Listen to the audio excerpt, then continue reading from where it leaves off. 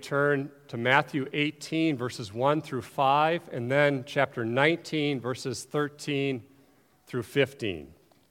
We welcome family and friends who are here visiting for the baptism and new members, as well as others that are visiting among us. We're going through the Gospel of Matthew on Sunday mornings together, today combining two passages on this occasion of the baptisms. Hear now the word of God. At that time, the disciples came to Jesus, saying, "Who is the greatest in the kingdom of heaven?" And calling to him a child, he put him in the midst of them and said, "Truly I say to you, unless you turn and become like children, you will never enter the kingdom of heaven. Whoever humbles himself like this child is the greatest in the kingdom of heaven. Whoever receives one such child in my name receives me." Chapter 19. Then children were brought to him that he might lay his hands on them and pray. The disciples rebuked the people, but Jesus said, "Let the little children come to me, and do not hinder them, for to such belongs the kingdom of heaven." And he laid his hands on them and went away. The grass withers, the flower fades, but the word of God remains forever. As you enter the worship service today, you see them. You can look around you right now. They're behind you, they're in front of you, they're around you. Their noises fill the air with great joy. Out of the mouths of babes and infants, the Lord has ordained praise. We are thankful for God's covenant children among us here at this church. Some of you have them. Some of you have grandchildren. Some of you are single, and some of you have nieces and nephews. We all have experiences with children. And right here, these children are part of our church family. Parents, this is the most important responsibility we are given. One person said, "I wonder if the only reason God is keeping me alive right now is for the care of my children." We are stewards of the children God has entrusted to us. The family is designed by God to be a worshiping unit, a discipleship group that prays together, that worships together, that sings together, that opens the Bible together. No wonder Satan attacks the family. God deals with family from generation to generation, and Satan hates it.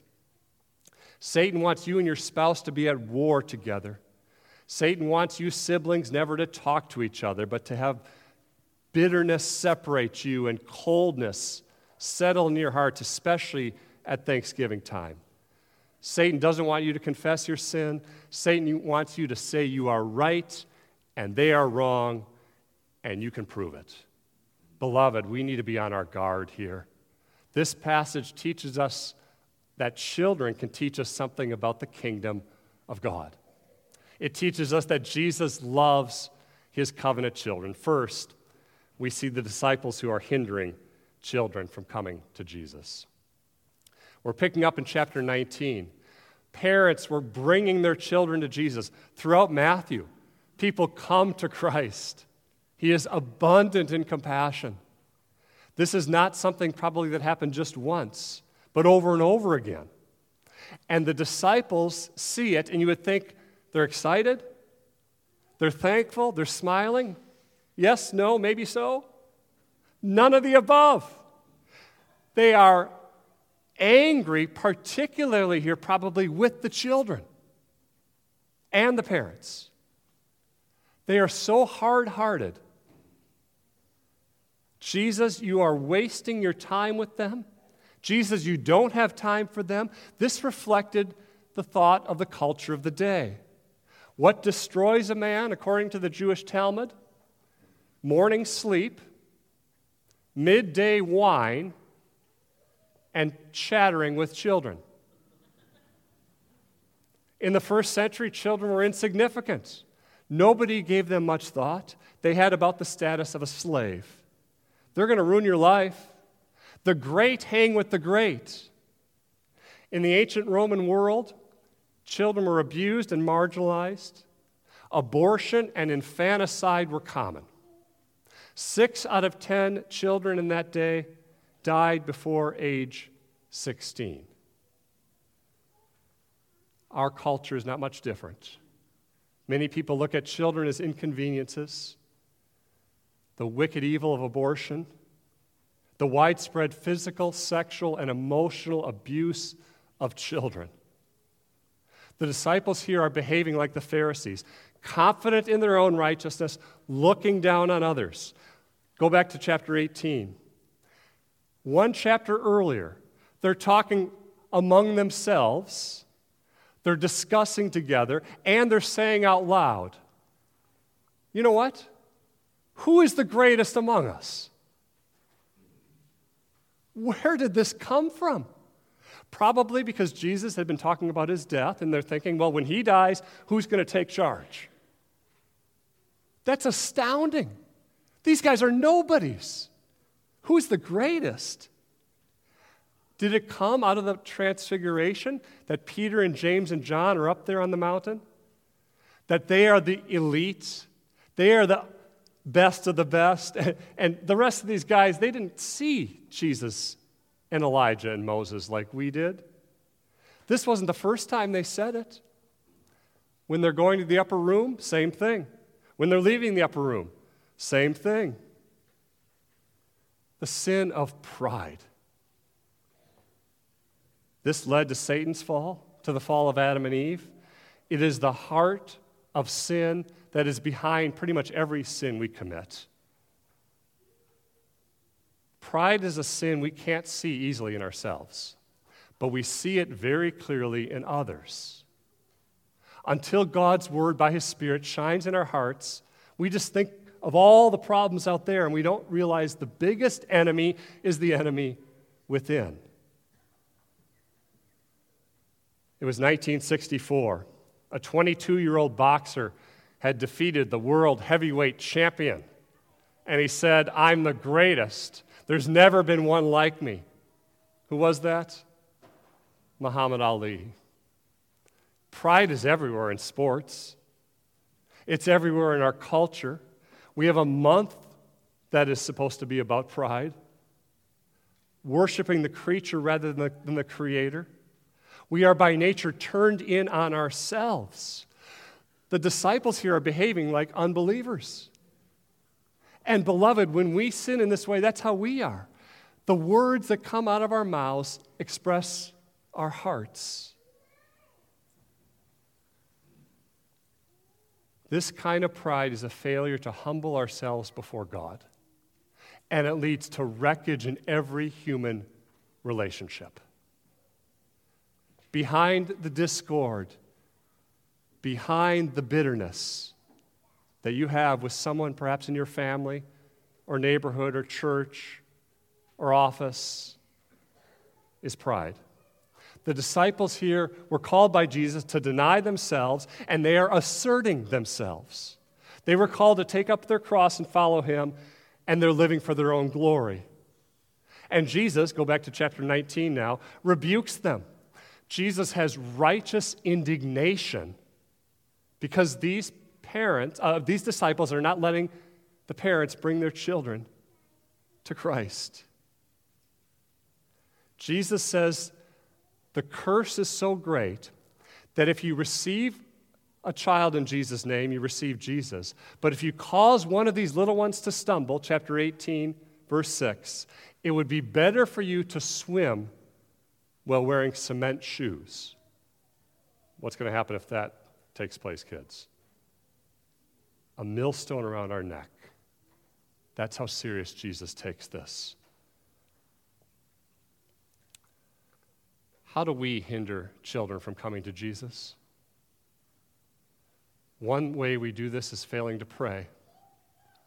It's so easy to be distracted and so easy not to pray. Beloved, our church directory is filled with children. We want to be encouraged to look at those children in the directory each week, pray for them by name, and then look them in the eye on Sunday morning. All of us here, as a child is baptized today, Benjamin, are reminded of him and the other children that God has blessed us with It's an encouragement to pray for them. We can hinder children from coming to Jesus by failing to teach them. Sometimes kids have only one believing parent. Timothy's father was an unbelieving Greek. His mother were believers. So this is an encouragement to come alongside single parents. Maybe it's the grandparents who are believers and the parents aren't. An encouragement there for grandparents to pray for these children. How do we hinder kids from coming to Christ? By exasperating them. Ephesians 6. Fathers, do not provoke your children to anger, but that can be true of dads and moms. But bring them up in the discipline and instruction of the Lord. Godly discipline is Christ-centered. It's not heavy and harsh. It's not severe and insulting or threatening. How do we hinder our children from coming to Jesus? By treating them as if they're the center of the universe. The opposite of the culture that says kids are a nuisance is the idea that kids are an idol, that all of life is about kids, that we will go to church, kids, as long as you don't have something else, sports on Sunday, or as long as we don't have something better to do, then we'll kind of fit it in.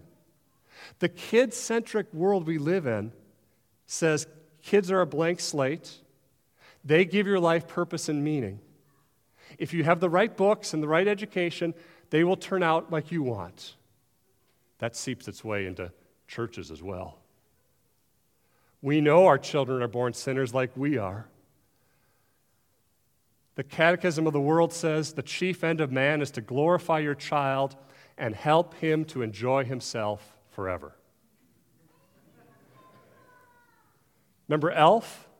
If our kids had their way, our kids as well, they would climb up and grab candy for breakfast, lunch, and dinner and have ice cream as an entree.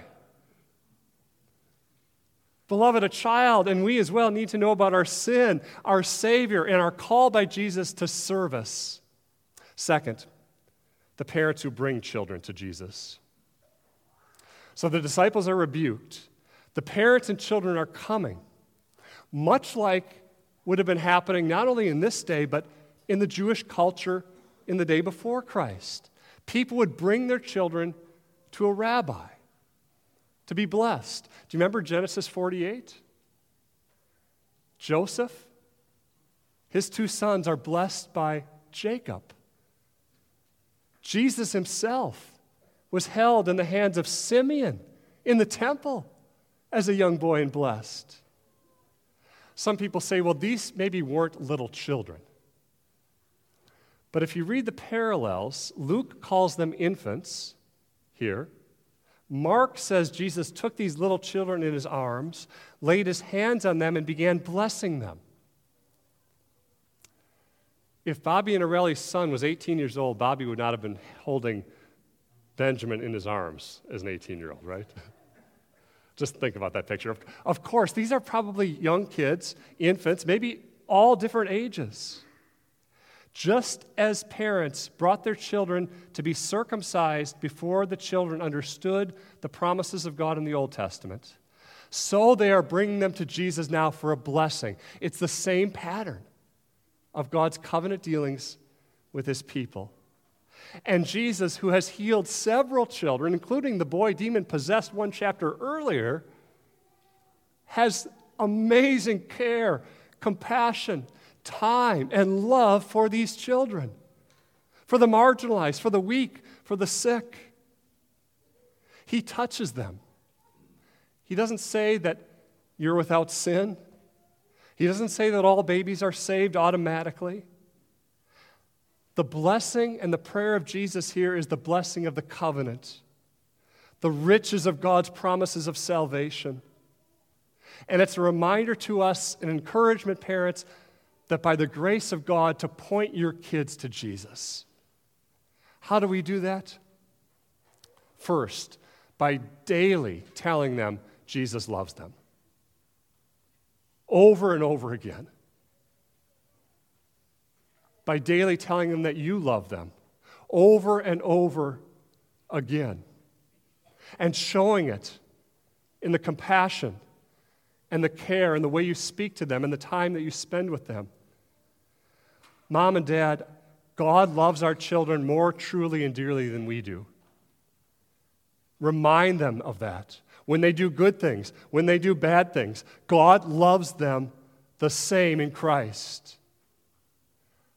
I don't know about you, but I find as a parent, sometimes I will not talk to my kids about the love of Christ for them if I am not knowing and experiencing that love in my heart. If I'm not assured of God's love for me, I'm not going to talk to my kids about that. And it can become a spiral of legalistic self-righteousness and harshness. And the family can easily just kind of spiral off. Mom and Dad, God delights in you. God has affection and enjoyment of you.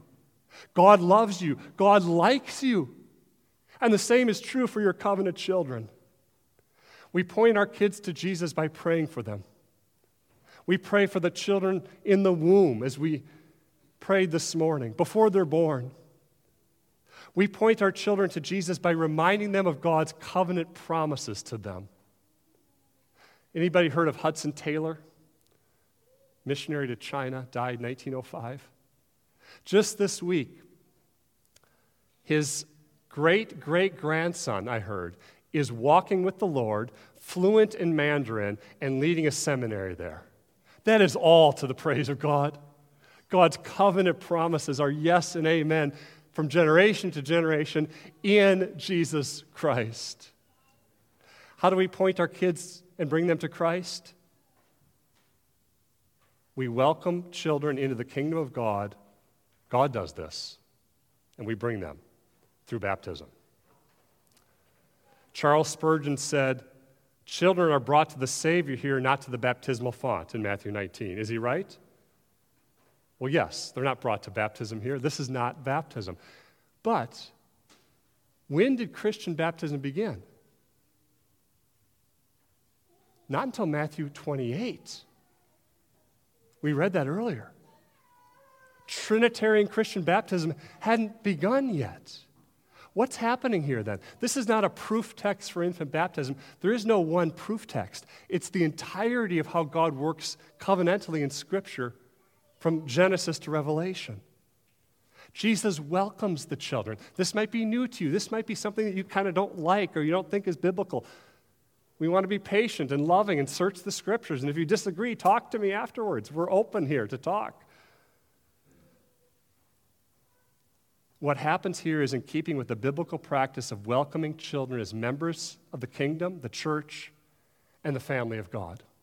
In the Old Testament, the sign of circumcision was the sign of entrance into the visible covenant community.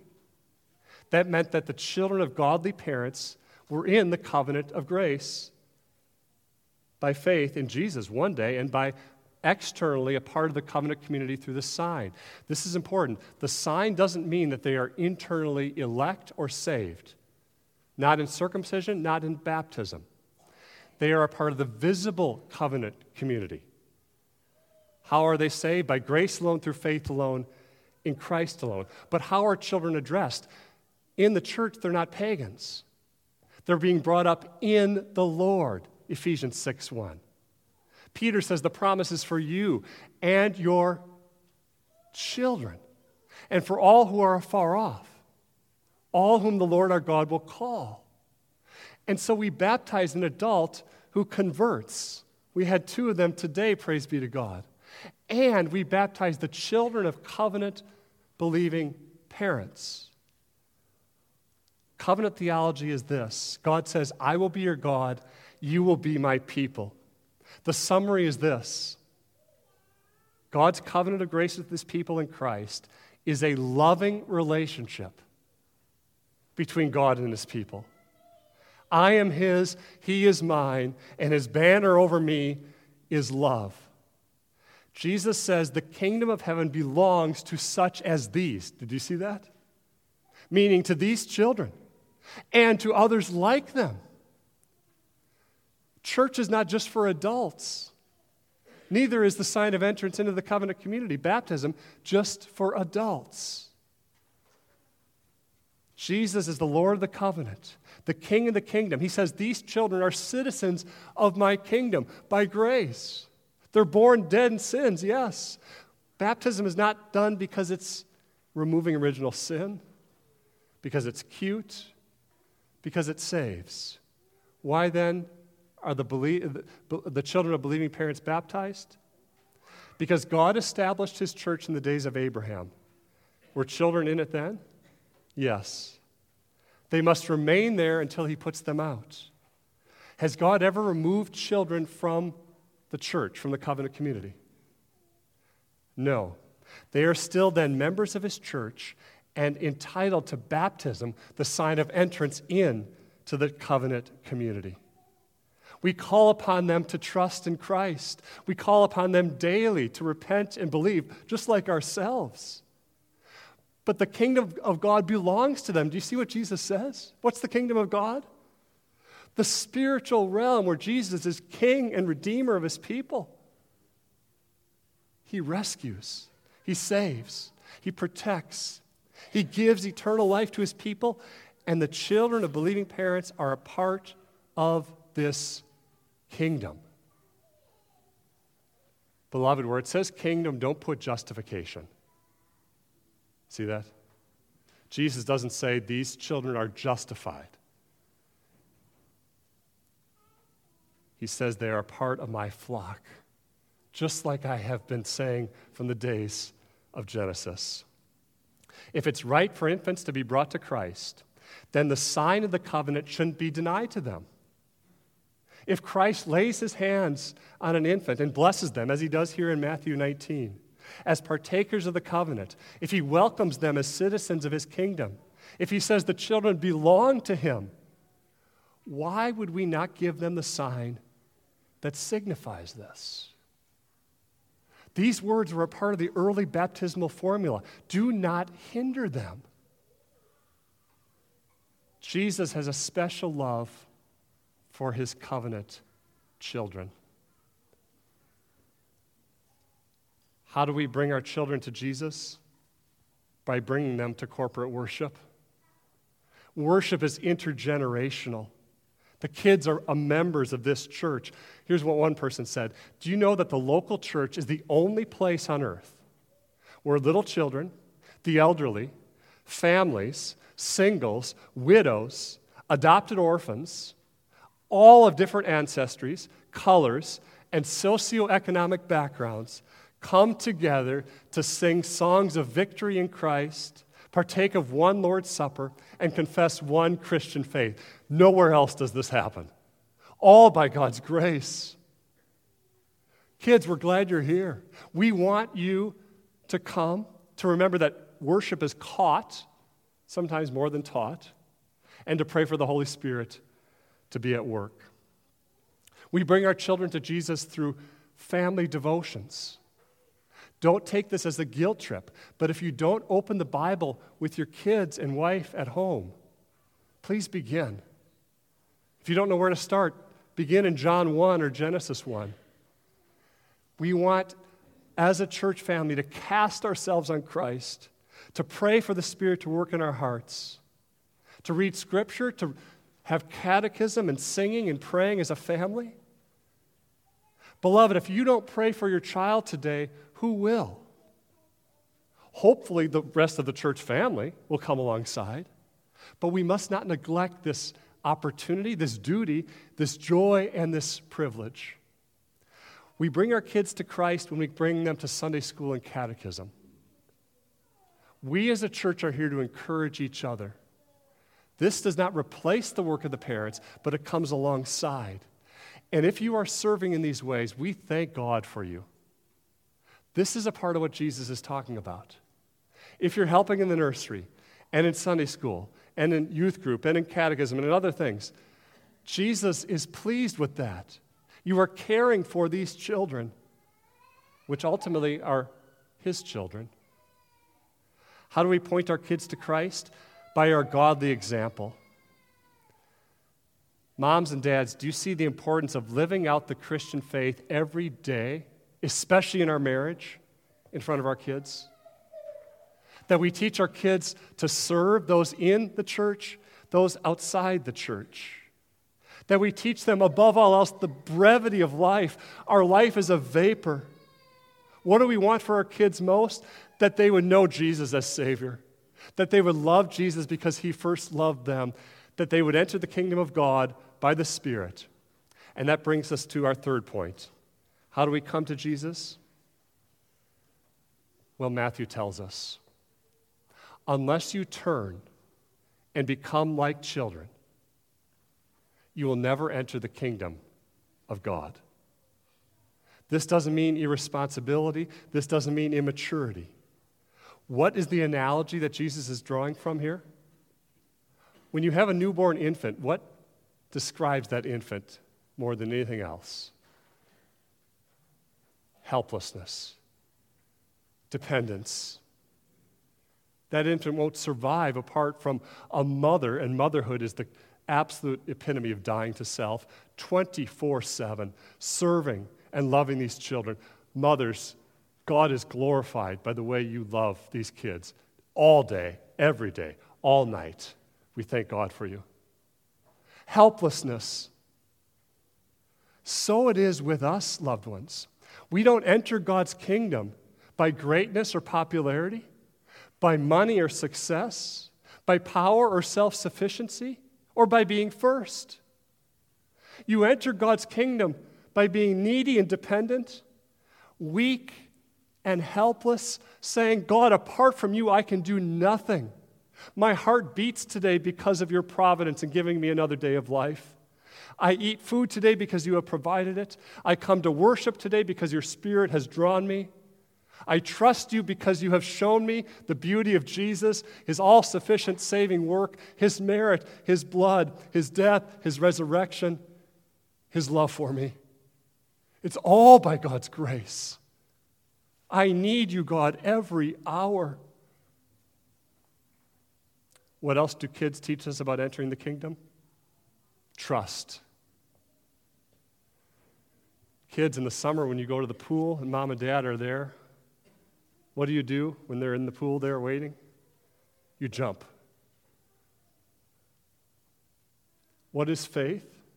You've learned this in catechism, kids. Faith in Christ is trusting in Him alone for salvation.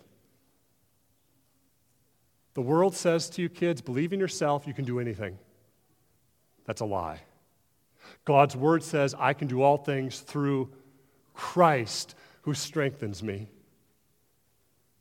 What do we learn from children about the kingdom? Humility. Jesus gives an object lesson to the disciples. You guys want to talk about greatness? I'm going to show you a picture of greatness in my kingdom. He puts a child there, Matthew 18, right before them. Look around, mom and dad, they're here. It would be as if one of these kids was brought up and you looked at this. And Jesus says, do you see? Yes, this child is born sinful. Yes, children are selfish. He's not saying that. What is he teaching us? Remember? Dependence, trust, humility.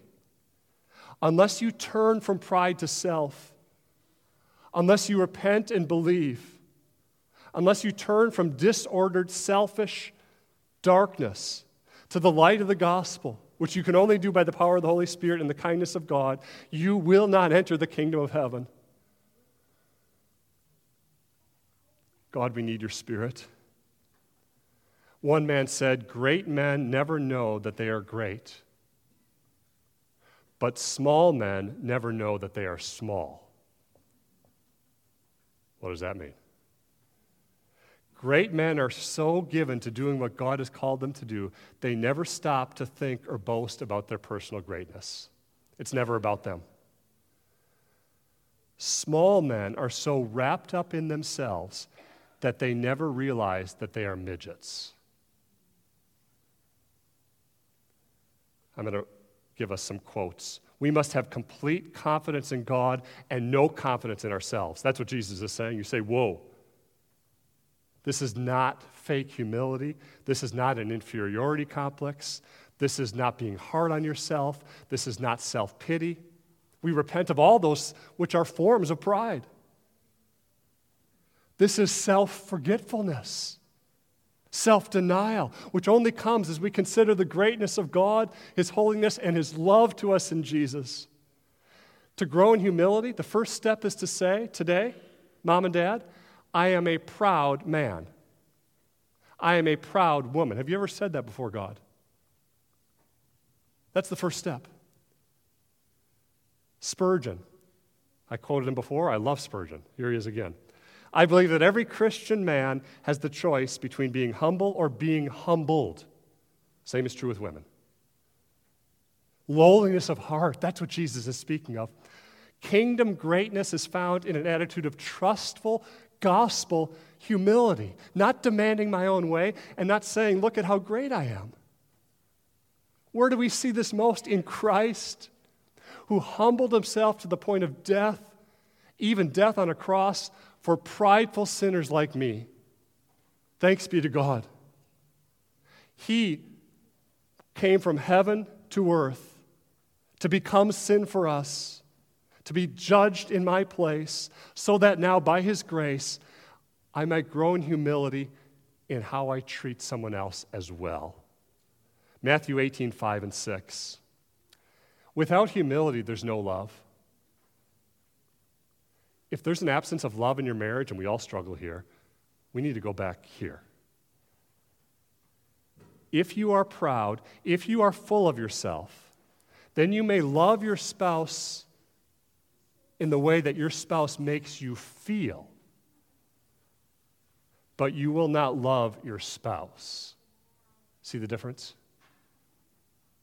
If your priorities are what matter to you, then you can stomp on someone else, but you cannot love them. Without humility, there's no love. Heaven is a world of surprises and revelations, Edwards said.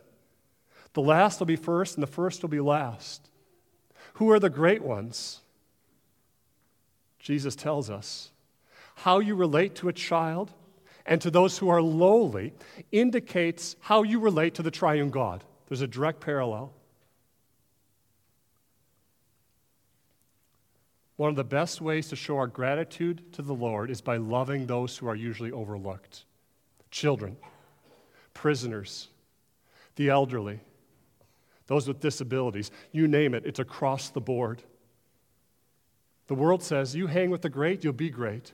Jesus flips it around. This shows us how we live as a congregation in gratitude to Christ. We lay aside any remnant of self-goodness we may think we have. We admit our total spiritual bankruptcy before God, and we drink deeply of the love and grace of God for us in Jesus. And then in deep awareness of what you have received Emmaus Road, extend that grace to others. And remember that to receive the kingdom of God as a child is to grow. Kids, you don't stay 2 years old your whole life. Mom and Dad, you grow up in the knowledge and love of Jesus.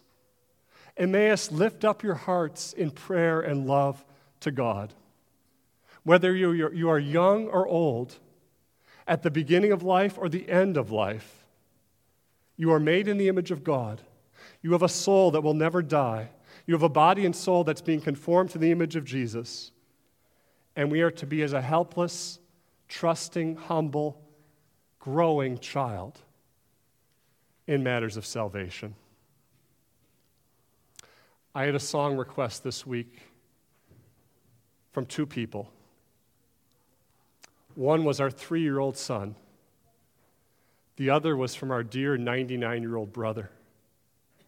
Do you know what they both asked me to sing?